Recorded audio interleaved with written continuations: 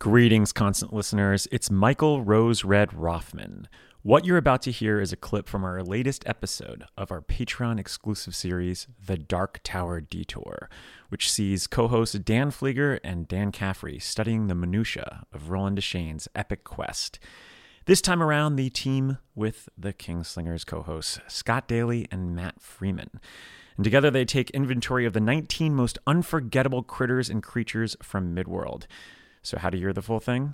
Become a member of our Patreon, The Barons. It's there you can unlock over hundreds of hours worth of exclusive content, from our Stephen King archival series to our Spooky Souls Midnights to over a dozen commentaries on all your favorite Stephen King movies.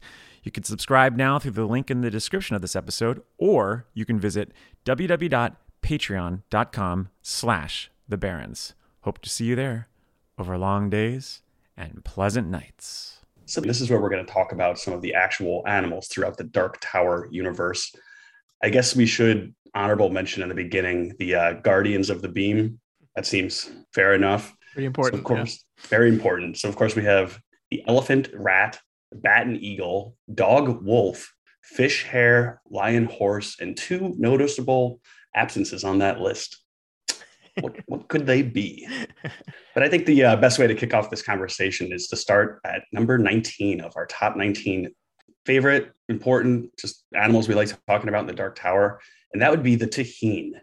So Dark Tower heads will know perhaps a little more detail later in the series, but the Taheen are a race of humanoid creatures. They have the heads of animals. So it's sort of, some have contributed attributes that are almost like Egyptian gods, where it's a humanoid body, but with a animal head. Oh, like they're supposed to be, or Anubis. Is that the jackal? Yeah. Mm-hmm. Yeah. Horus.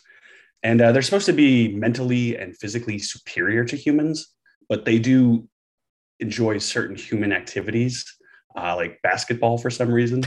That's listed as something that they enjoy, but they don't like humans though. They look down on humans. So there was some debate of whether these would be animals, but I think any creatures that refer to humans as humes in a negative way are definitely animals. Do you guys think it? Well, and I don't know if we can go. It's so tough with the spoiler thing. I don't know how far we can go into the Taheen mythos, but this idea that they're smarter than humans is funny to me because I don't feel like we really see that throughout the Dark Tower. Maybe we do in a little bit given I don't know. What can we say about Hearts and Atlantis? I'm trying to be really good about not spoiling stuff. Hearts and Atlantis we've covered on the but we can say that's what likely the low men are, we think. Well, I just said think it, so I guess we have to. Toy, technically. Oh yeah. Why don't we go? Number 18 on the list is Can Toy. We figured it's hard to talk about one without the other. So this is it's like orcs and goblins, like yeah. But it's like orcs and goblins with a person that creates worlds the exact opposite way of the way Tolkien would do it, which is he really just throws this shit at the wall and is like, yeah, sure, there's these guys now. Ask permission later. This. Yeah, he does. Like, that's the fascinating thing about King is that he just he invents this stuff and he has this whole world kind of defined, but it's in a lot of ways ill-defined intentionally. Like you just listed off all the beams, the Guardian beams, and we don't know anything about any of those but like two of them. And I bet if you asked King like what is the name of the fish, he'd be like, I don't know. Like he doesn't really spend a lot of time on the backstory of this. So like the Taheen and the Canto, like who are the Taheen? Where did they come from? Why do they look like that? There's nothing, right? I feel like if you asked him, he'd just be like, cause a wheel or something. Yeah. Say something vague.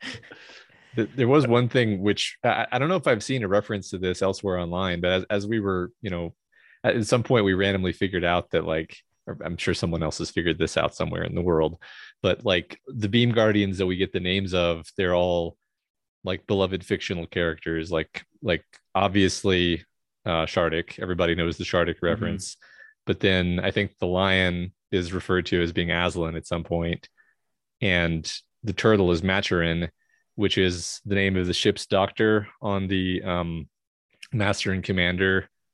I didn't know that actually. Oh, that's cool. Which by the way, you might think like, oh, come on, Matt, that's a stretch. No, because come on, Matt. One of the characters in one of his novels refers to like reading the Master and Commander novels and enjoying, the parts with Maturin, Stephen Maturin or whatever his name is. So like King inserts the reference to Maturin, the character, in his own books. Anyway, I just want to have that out there. Is the rat's name like Templeton or something? Probably. Probably. Has he gone over all the names or no, just a few of them? Yeah. Just a few. We know. Yeah. I mean, I think the comic books have invented names for more of them, but the only ones that are mentioned in the Dark Tower properly are Shardik, Maturin, Aslan, I think is mentioned offhand. And I think in a book that y'all haven't covered yet, it's mentioned that the eagle's name is Garuda, I think, and that's it. What's that from? Garuda? Is that a? I think that's the Wind Through the Keyhole is where they say that. Oh, or is it from another piece of literature? Yeah, Garuda is well, Garuda is it's a mythological creature. Yeah. Okay. Yeah, it's like it's an Eastern religion type thing. Mm-hmm. So I guess that's not technically a fictional character.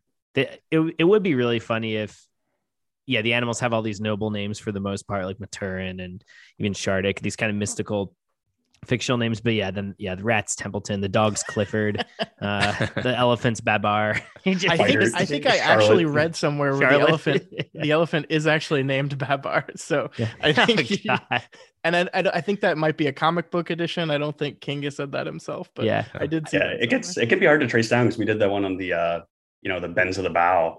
And there's just somewhere they're like, nobody has any idea where this is. No one's ever heard of it. No. Is that an issue for you guys in general? I mean, for me, it sometimes isn't, sometimes isn't. I kind of love that because as much as I love Tolkien, it can get a little bit exhausting. It's because you almost get sometimes that he's more interested in that, in this world building and creating this quote unquote Bible for Middle Earth than he is in actually driving the story forward sometimes, which I mean, I'm a huge Tolkien fan. Whereas with King, I kind of like that we're discovering it as maybe the characters discover it. Every now and then, though, it's like you were saying, I feel a little bit like, I mean, you're just putting shit out there to put shit out there. So does it bother you guys at all or not? It doesn't bother me at all. I think the only way it would be bad is if it feels like it's not like part of a real world. And I think the way it works is that King gives you little windows into larger mythology and doesn't need to define all that mythology for you to believe that it's there. Like just the Guardians are the Beam Guardians are a perfect example. Like we know there are 12 of them. We know at least one of them is a robot hybrid thing.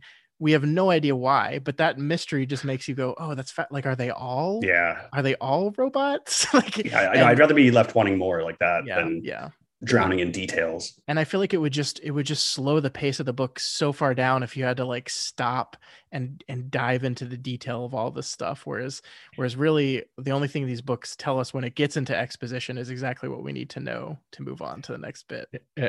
Yeah. And I mean, that all works better for me, if anything. I mean, the stuff where it doesn't really do anything for me is when it is just sort of a reference with no weight to it. Like did y'all ever read the short story Oh yeah later is that in Just After Sunset? I think I can't remember which collection.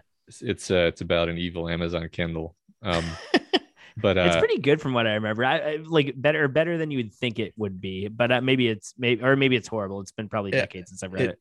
It's not bad. I just bring it up because like that's a story where there's just like a Dark Tower reference that's just kind of like, yep, I recognize that, and it doesn't feel like anything. It doesn't feel satisfying, but when it's subtle and vague and it leaves you questioning, that's when I actually like it more. Yeah. And I think that's a great kind of to bring it back to the Tahine and the Cantoy we're supposed to be talking about. They're also in by the Losers Club. Yeah. I think those are